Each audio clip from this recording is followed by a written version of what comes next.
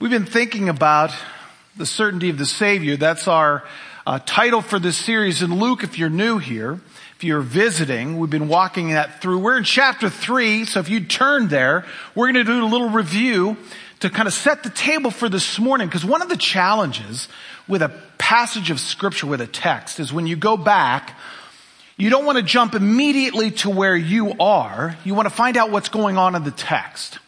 And then you can build bridges of how that actually works in our life. So we've been thinking about the idea of repentance and what repentance is. And the idea that I've been surfacing, I want to put it on the screen for you. We change, when we change inside, it'll be made visible on the outside. Now, you might think, well, duh. But many people don't think that. People think you can repent, you change your mind, but it never makes it to the street level of your life. And what we've been seeing is that's simply not true.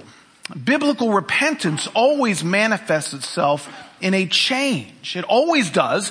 Maybe not perfectly, maybe not forever, but it has to. And we've been thinking that through, and we were entertaining last week an idea that I hope you found helpful, that I think that's born out of the teaching of Christ. Let me grab my props. And we've been thinking through this idea. Jesus arrives on the scene, and there's a lot of people when it comes to this idea of repentance and truth. They've been hearing the teaching of the law for so long that they'd manufactured their way around it. And they had created an identity around being a Jewish person. In other words, they're Abraham's child, so they're in. So the idea that they're absolutely fine. As it relates to the holiness of God, that was put on one of the top shelves, one of the shelves that were dusty. And the idea is that when John the Baptist shows up, and by the way, last week I mentioned Jesus as if he was John the Baptist. Some of you, there was an over-under going on how many times I'll mention Jesus in the role of John the Baptist. I think there was some betting going on in the balcony on that. I apologize. I meant John the Baptist. So if I screw that up this morning, please correct it in your mind. So the idea of a wall. You see, when Jesus was getting ready to show up and John the Baptist is preparing the way, people were like a wall when it came to the truth of who God is. They had created an identity around their performance. And so when John the Baptist shows up, there's two types of people that are near the Jordan. The people that are like the wall, the truth hits them and bounces off. But there's other people, like we see in the book of Revelation 2:5 in the church at Ephesus. It says, remember, repent, and do to the church. They were like this tube. You see, they hear the truth, then they repent into John's baptism, and their life is changed. We said last week there were three particular people in the crowd who this would pertain to. And it was interesting because they actually want to make a change. They want to intentionally be who they're meant to be, you could say. They recognize that they've fallen far from God and their performance is not up to the task. And so if you look in your Bibles, we're just going to read the passage we talked about last week and how that looks at that passage in verse 10. So you put that up there. We're going to look at that together. The idea of this, and the crowds asked him, what then shall we do? And he answered them, whoever has 2 tunics is to share with him who has none.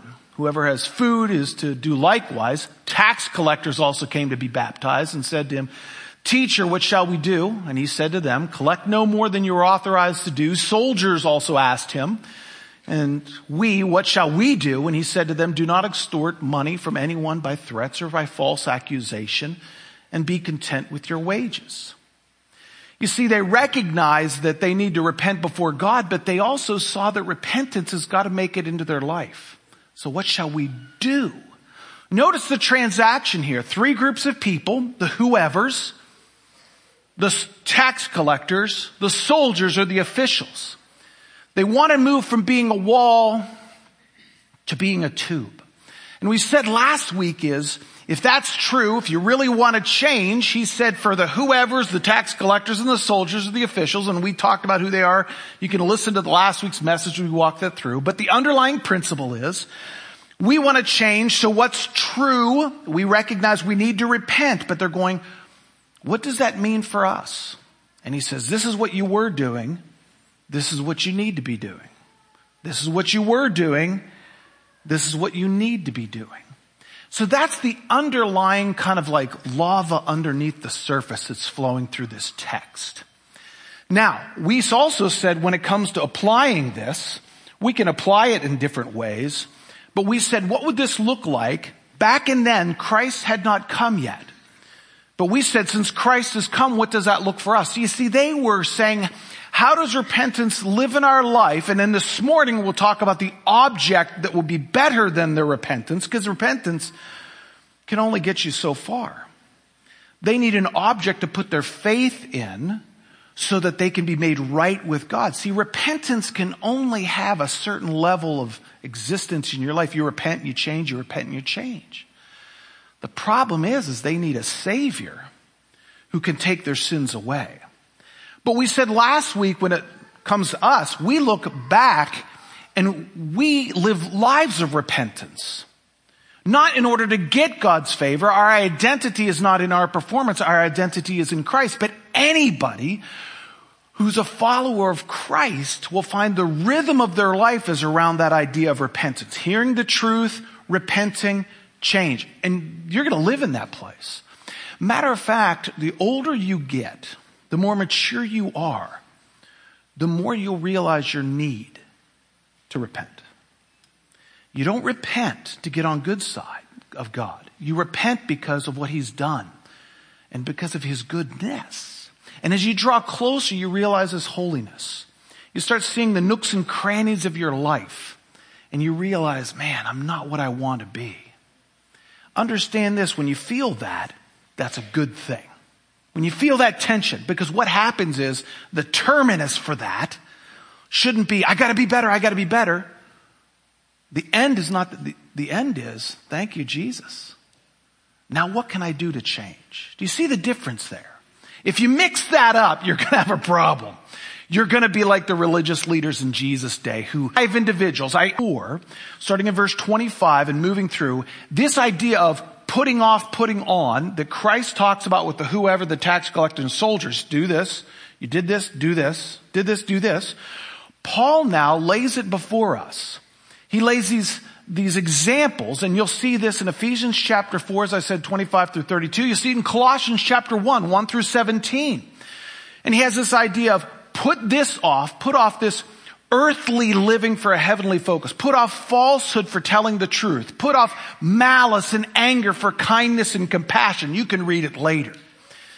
But what this means in the life of a Christian, I've got to make that distinction. If your life is secure in Christ, it's not that you do this to get on God's good side. You're on God's good side because you're in Christ. But what we struggle is to live by faith. And so we need to put off things that are rooted in our control, in our comfort, and our desire from approval from other people. We need to put those things off, and we need to put on the opposite.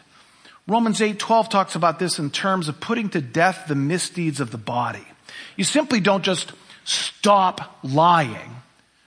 You determine to tell the truth. How do you put to death that misdeed? You remember somebody you lied to, and you go confess it. You see, the putting off, putting on, if you want to go after it and kill the root, you have to humble yourself. I remember the first time I did this. I'd been a Christian for probably a week and a half. I was living in a dorm. And I remember, and I don't even remember totally the story. I just remember I told a lie, something about myself, to one of my dorm mates, these guys. There is no way they could have checked to see if I'd been telling the truth. No way. I didn't know any of these guys from Adam. I just met them. And frankly, I thought I was in a cult until I became a believer. That's another story altogether. But I remember as soon as I walked away, my heart was arrested. You just told a lie. And in that moment, I had a choice.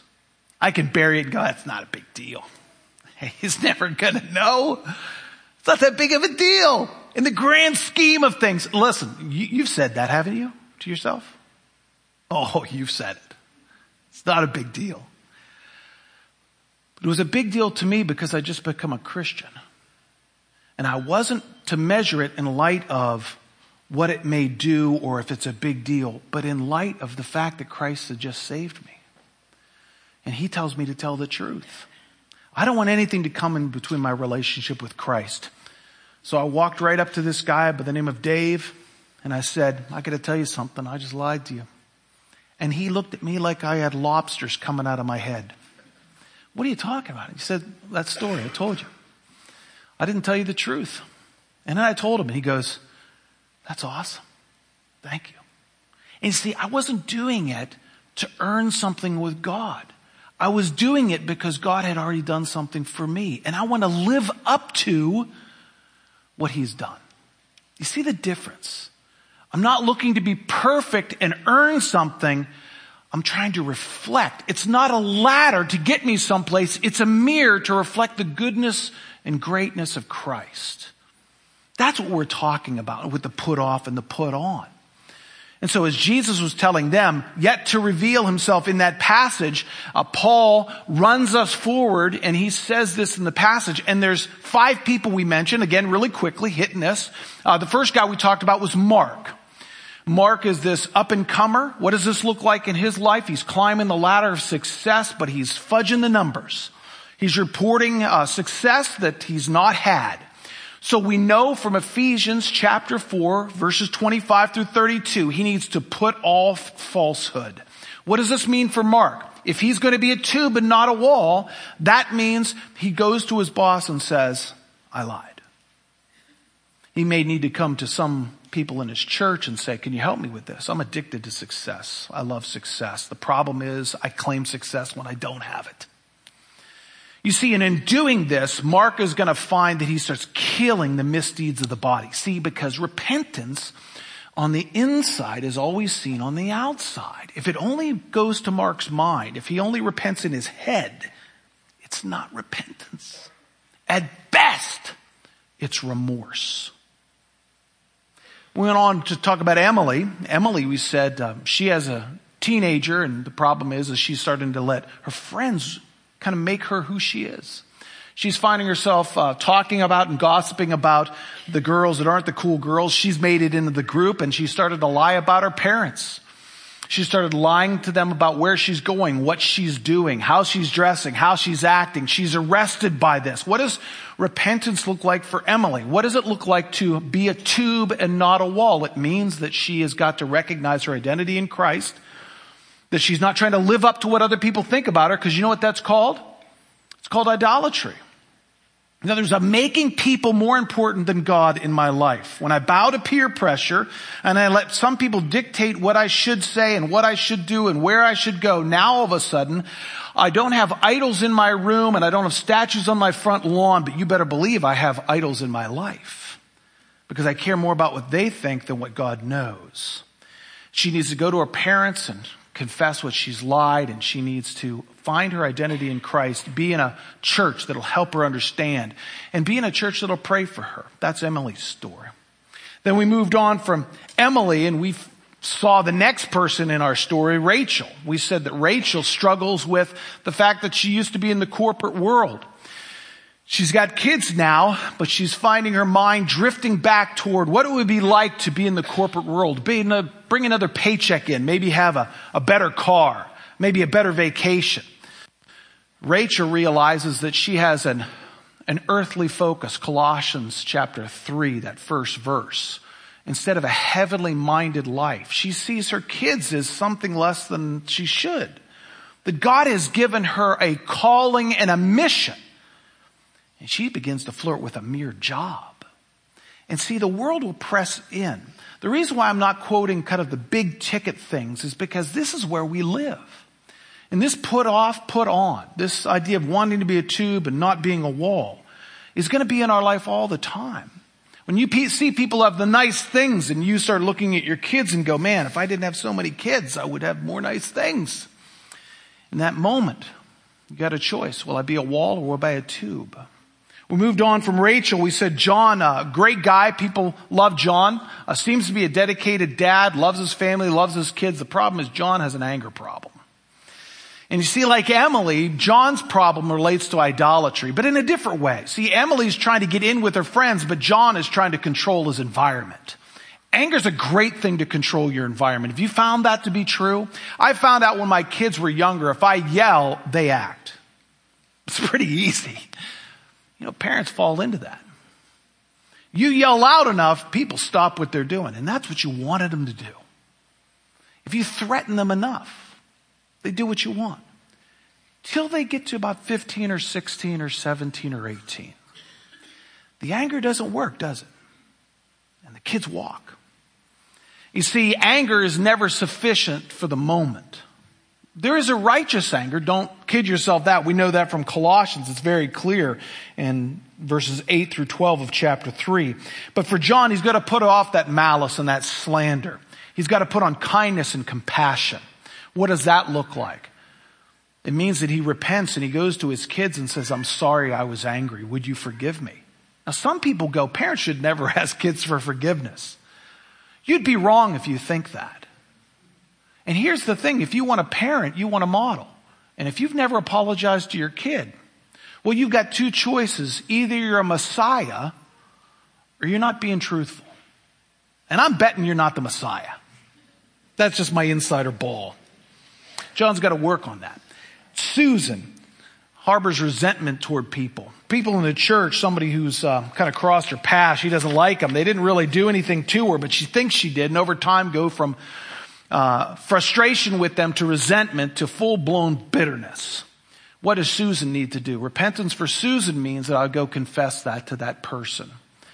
You know, so it's interesting in the verses that we looked at with the life of Christ, all of the situations relate to other people. When it comes to the whoever and the food and the tunic, when it comes to the tax collector, when it comes to the soldier, it all relates to people, doesn't it? How your life affects somebody else. And the way back, if we're going to put on, if we're going to be a tube, not a wall, involves us going to the people and apologizing. I know it's not easy, but here's the thing. Don't look at them for your source of motivation. Look at Christ. What would Christ have you do? How did Christ treat you when you didn't deserve it? And now how will you treat them in repentance? Now, about this passage, that verses 10 through 14, we just have the two, whoever, the tax collector and the soldier. Now our passage today is riding on that pivot point of, okay, we repent, but what do we look to? We repent from what we've done wrong, but how do we deal with the fact that we've sinned against God? I mean, baptism, John, is great. We get wet in the water. We make things right. But there has to be more than this. There has to be an object of our salvation. In other words, we repent of our sins. But who's going to deliver us from our sins? We repent from doing wrong. We change our mind, and he says it needs that fruit on the outside. But who's going to rescue us from ourselves? And that's where we find ourselves in the passage today. Look over in verse 15. And you see it in the first line where it says, as the people were in expectation. That's the idea. In other words, he's saying this, he's pointing out people are crying out in the crowd, he's pointing them out. And the people are like, what's next? What's next? Give us more than just this. It's like getting on a train. Where is this thing stopping? Getting on a plane, where are we landing with this thing? They're in expectation. And they immediately move to more than repentance.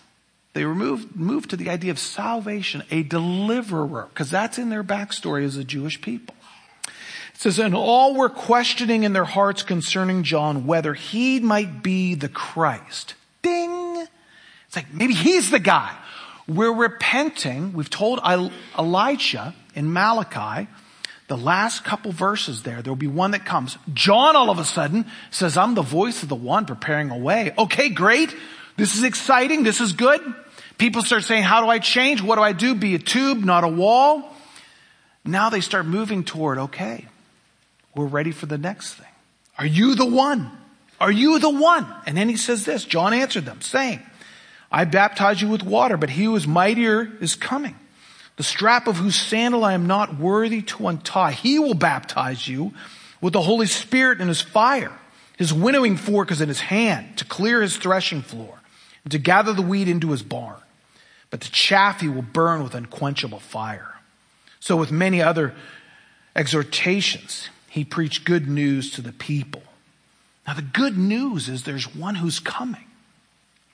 What would have it looked like if there was a group of people who maybe were there for the first few days of John the Baptist and heard this idea of repentance? He's not baptizing them in deliverance, not salvation, repentance, that's his baptism. What would happen if there were people visiting the area and they put up their hand in the crowd? Maybe they were standing next to a tax collector, and maybe they were standing next to one of the officials or the soldiers of the temple, which we talked about. And they said, me too. I'm only in town for today. I've got to leave. But I'm repenting. Is that sufficient for them to be saved? Is repentance sufficient? No. It's not sufficient. And you know the reason why it's not sufficient, because there were some people that were at the Jordan and they find a way. They came from Ephesus. They were back to Ephesus. Maybe they were merchants. And by the time we get to Acts 19 verses 1 through 4, Paul is at Corinth. And he shows up there, and he goes to Ephesus and he finds some disciples and he says to them, did you receive the Holy Spirit when you believed? And they go, no, we've never heard that there is a Holy Spirit. He said, into what were you baptized? And they say, into John's baptism. So they'd been hanging out of the Jordan, going through this. They never made it to the passage that we're looking at today. They just said, yeah, I need to repent. I need to repent. I need to repent. And people might say, is repentance sufficient for salvation? Not to Paul, because he says, John's baptized with the baptism of repentance, telling the people to believe in the one who was to come after him. That is Jesus. You see, Jesus is superior to repentance of John, because all repentance will do is deal with what is right, that you've sinned against a holy God. But that fact alone will not save you, because you need a Savior. You don't need just be pointed out that you've done wrong. You need a Savior who will pay for the wrong that has been done. And so in Acts 19, we see that happen. What an amazing story. But now we find ourselves back in this passage. And what's interesting about this is, in John, when he says this, I baptize you with water, and he's pointing out that Jesus is superior, particularly in his baptism. That's where we go. There's two specific ways Jesus is superior. And the first is he's superior in his baptism. I can get you wet. He can save your soul. And notice that he's not saying anybody can be the Savior. It's his baptism. It says, he who is mightier than I is coming. You don't see it in English, but it's in the Greek. It actually says the one. Or the idea of he who is mighty, or he, definite article. The one is the implication. In other words, there is somebody, not anybody. Not anybody. And so now, where would this leave us today with our neighbors and our friends? Some people would say, well, I've repented and my Savior's Christ. And then you begin to scratch and say, oh, who is Jesus? And they would say, well, he's the Christ. And for example, if you were talking to a Mormon, they would have the belief underneath their system of belief. They would say they believe that Jesus was a man just like you and I, a human. Then he became God. That is insufficient, because the object of your faith has to be consistently true with Scripture. We'll talk about this more at the end, but this is very important. For a Muslim person, can a Muslim look for the one? If he repents of thinking Jesus is just a prophet. But if he believes what Islam teaches, that Jesus is a prophet, it doesn't matter how much he repents. he can never be saved until he comes to that point of belief. You see, he can go through the rituals. He could effectively, as the Jewish people were here, get wet. But he needs more than getting wet. He needs a Savior, and that Savior has to be consistent with the one who is coming. So the people are in expectation. Well, how do we know that Jesus Christ is the one that John was speaking about? Well, we know this from John chapter 1, 19 through 37. After the day that John spoke this, John the Baptist, in verse 29, it says, the next day he saw Jesus coming toward him and said, behold the Lamb of God who takes away the sin of the world. This is he of whom I said, after me comes a man who ranks before me because he was before me. I myself did not know him, but for this person I came with water that he might be revealed to Israel. In other words, John leaves no doubt that the one he is speaking about, the one who is going to baptize them, whose sandals he's not worthy to untie, which by the way was the role of a slave in that day. And he says, I'm not even to the slave level of the one who's coming. The next day, he puts that person as being Christ. Matter of fact, to be clear, it says that, and he looked at Jesus as he walked by in verse 35 of John chapter 1, and he said, behold the Lamb of God. Then you see the disciples who had come out to see John the Baptist, they begin to follow Christ. Why? Because Jesus is superior in his baptism. What's superior? He will baptize you with the Holy Spirit and fire, it says in the end of verse 16. John can get you wet, and that wetness indicates that you're serious about your sin, that you violated the command of God. But I can't take the burden of the sin that you stood before a holy God off you. All I can do is see that what's on the inside now is changed on the outside, but the problem is that you need more than I can offer. And Jesus can offer that because he brings the Holy Spirit and fire. Now, what does that mean? It's a picture of renewal. The idea of the Holy Spirit is you are under the old covenant. Jewish people have come to the Jordan to be baptized. But you need a new covenant. You need a new contract with the God of Abraham, Isaac, and Jacob. You need a contract in which he renews you from the inside. Where is this coming from? And the Holy Spirit, who can only get on the inside, and that idea of fire is a purifying thing. He's got to purify you on the inside. Now somebody might say, well, what's the big deal? Can't God just forgive sin? I mean, God can do whatever he wants, right? Why doesn't he just go, good try. Nobody's perfect. Come on in. Why does he do that? Because he's holy. You see, he's a holy God, so there has to be a satisfaction for sin. We're not the first people to actually talk about this. This happened in the Old Testament. As a matter of fact, if you turn back to Exodus chapter 24, verse 3, really quickly, we're going to go through the very moments in which the first covenant was given that the Jews would relate to God in. This isn't the first covenant altogether, but as a people group, this is the first covenant after coming out of Egypt. This is the Mosaic covenant.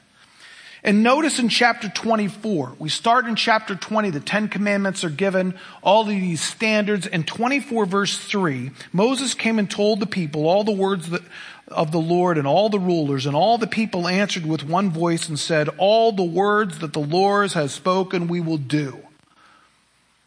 All the words that the Lord has spoken we'll do. In other words, they signed on the contract. We'll do everything God just says. Everything the Lord just said. Remember, he said, don't lie. Don't steal. Honor your father and mother. Have no other idols before me. And they're like, yeah, sign us up. We'll perform to that level. By the time we get to Exodus 32:1, 40 days. When all the people saw that Moses delayed coming down from the mountain, the people gathered themselves together to Aaron and said, up, make us gods that shall go before us. And for this Moses, the man who brought us up out of Egypt, we do not know what has become of him. In other words, we need a leader, and the best leader we can find is an idol we can make. Think about that. We'll sign on the dotted line. If you read more about the details of signing that agreement with the living God, the terms of the agreement is if they don't obey, God can take their life. And within 40 days, they're making idols. They had to repent.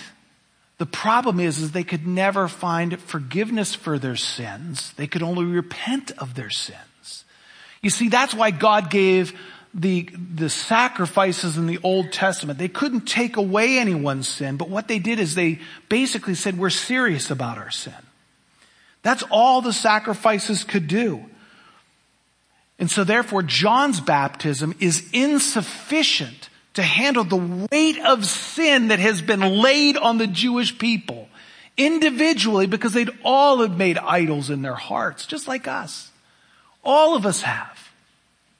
So Jesus, we need him because he's superior, because he'll bring the Holy Spirit and fire, a purifying fire. And as we fast forward, you can see that at Pentecost, can't you?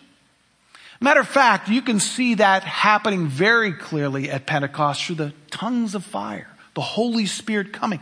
And that's how they knew the new covenant had arrived. So what they're saying in this passage, what John the Baptist is saying, they're not going to realize it till later. But you're an insider. You get to see it from a bird's view. So the idea of he's superior in his baptism. Notice the second thing that Jesus is superior in, according to John the Baptist. He's superior in his judgment. Look at verses 17 and 18. His winnowing fork is in his hand to clear his threshing floor, to gather the wheat into his barn, but the chaff he will burn with unquenchable fire.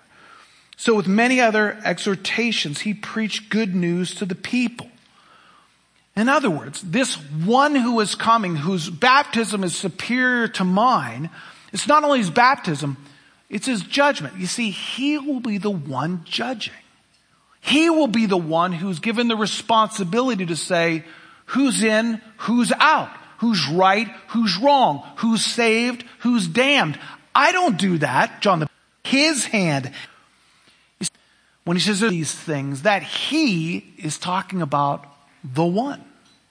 When he says there is the one, definite article coming after me, then the rest of it in his judgment, he's the active force. He's the one doing it. So the big question we have to ask, the big thing that we have to urge our neighbors, friends, and maybe you're here today, you've never trusted Christ. You're not going to find anybody else. He's the one. And just like we said, the Mormons will put forth a version of Christ. Don't believe them. Jehovah's Witnesses, Jesus is Michael the Archangel. Don't believe them for a second. Because while they might say that he is the one doing this, the enemy is sly. That he'll say, yeah, he's like the Christ, or he's Christ-like. Matter of fact, do you know that there's Eastern mysticism, even Buddhists they're atheists. They would think Jesus was the most enlightened one. They'd want you to follow after their version of Buddha. Hare Krishna says the same thing. He was the most enlightened. The problem is, Jesus' judgment won't let that excuse or that understanding survive. You see, Jesus is the one who the Father sent, or is nothing at all. We see this in Acts 4:12, where it says, there's no salvation, no one else, for there's no other name under heaven given among men whereby we must be saved. We must be saved. Nobody escapes the must in that verse. Everybody, every human is under the weight of sin.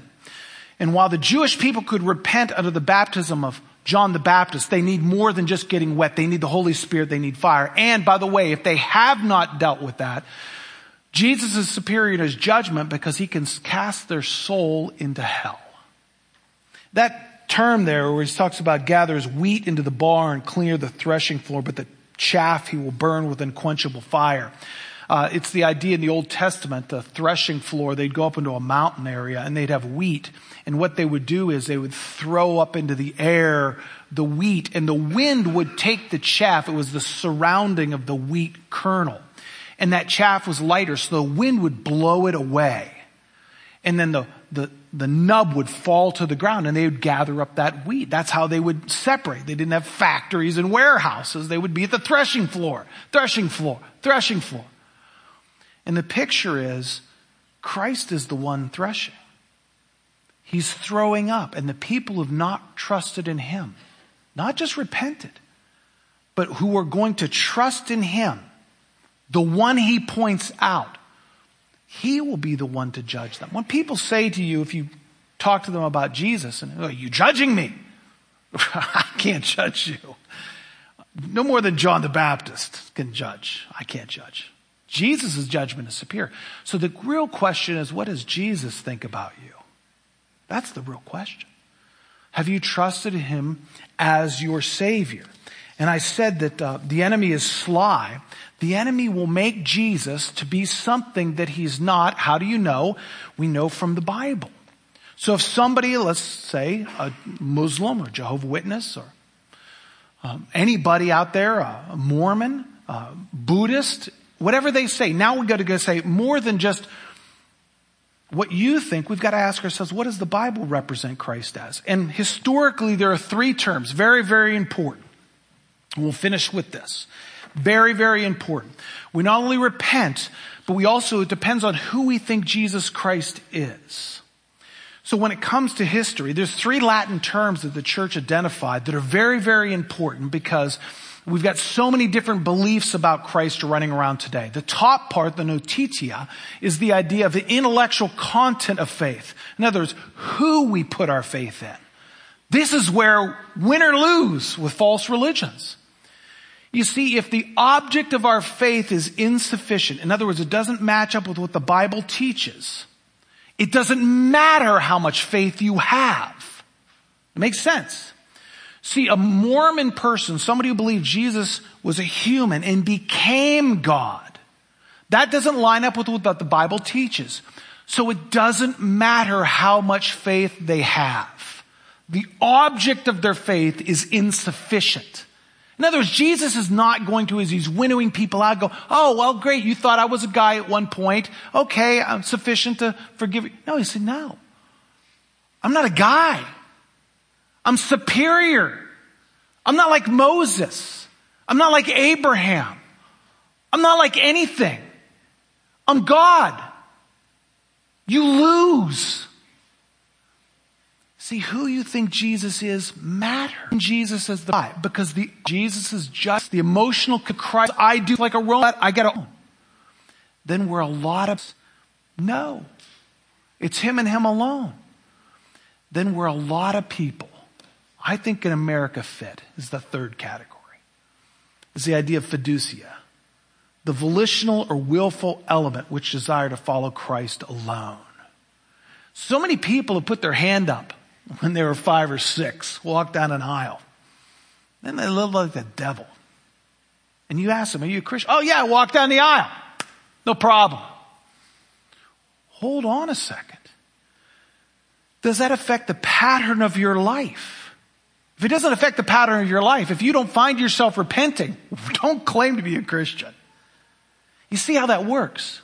You know what's interesting about this message that Christ gave? I think this fits with the Jewish people. By the time we get to the end of the life of Christ, how many people were in the upper room? How many people? We got thousands of people following after Christ. After John the Baptist, Christ comes, he points them out. People follow, people follow, people follow. We got 120 in the upper room. You see, they'd repented of their sin, but they had not embraced Christ. To them, Christ was a bad bet because he had died. They didn't trust Christ. Why were the disciples there? The disciples are there because they go, there's no other place we can go to. The fiducia, their will, it had changed them. They were changed people. There's no place else that they can look for salvation. They were convinced that Jesus was superior in his baptism and in his judgment, and so they're hanging on. Then Pentecost happens. 3,000 people are added. And by the time we have 18 years after Jesus Christ rose from the dead, it says the world was turned upside down with the witness of the apostles. You see, there wasn't just an intellectual thing. Their will had been changed so that the fruit of their life was obvious. So we've got to ask ourselves in our day and age as a church, where are the fruits in the lives of people? Part of this is going to be, you're going to see it. You're going to see it in the issue of sexuality because it's most profound in how we relate to people. I can't tell you how many people, some good people, people that I know around the United States They have a family member who's all of a sudden gay. And now all of a sudden they go, well, maybe the Bible doesn't teach what I thought it taught. Maybe it's okay. Maybe Christ calls us to love people. Maybe loving means going, hey, sexuality, maybe you can be born gay. And what happens is I've seen people walk down that road and I go, my concern would be for your family member. My concern really now is for you. Because if that's what you believe, your will now is involved and you're starting to shape and change who Christ is. I think over the next 20 years there's a winnowing that's going to happen in the church. And you're going to find people who you thought were in, but they're not. Because here's the thing, if you follow Christ, you follow what he teaches. And I guarantee you cannot find that excuse in the Bible that God is okay with homosexuality. You can't find it, people. Believe me, I've been talking to people about this, other pastors, and the ones that are shaking on this, I go, this is easy. Met a guy this week I haven't seen for 18 years. Knew his family really well. Sat down on, how you doing? We're talking back and forth, back and forth. Hey, where are you going to church? I'm going to this church. Oh, what do you think about this subject? Well, I think God's okay with that. Oh, I said, I fear for you. Because now it's not about that church. It's about you. You need to repent. You're going to be like a wall, not a tube.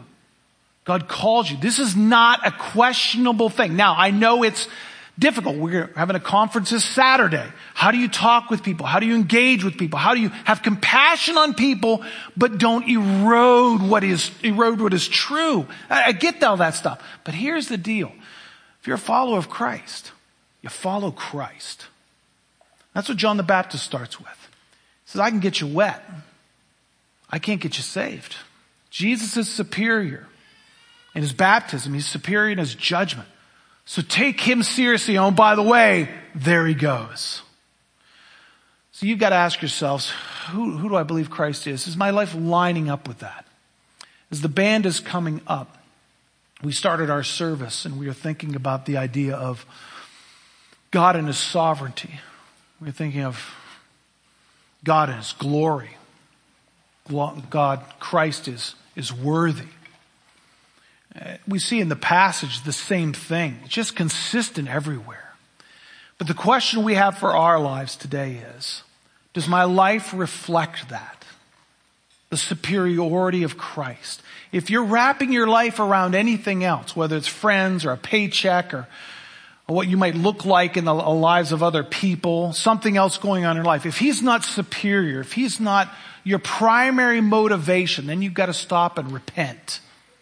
And some of you might need even question, what do I think salvation is? Because if it doesn't affect the deepest part of who you are, it doesn't sound like it's what John came to point out Christ would do. You see, he's come to change us. Not make your life easier. Don't seek his hand, what he can give you, as much as you seek his face of what he's done for you and who he is. Live up to what he's done to you and for you. That's the truth of Scripture. And if we water that down as being something other than changing our lives, we don't have Christ. We have some fabrication of a Western culture. Would you pray with me? Lord, we're grateful that you came to shoot straight. Jesus, sometimes we think of you as mild and meek at the expense of being loud and lion-like. We've got to understand both of those things. Help us, give us wisdom. Help us to be a voice in this culture.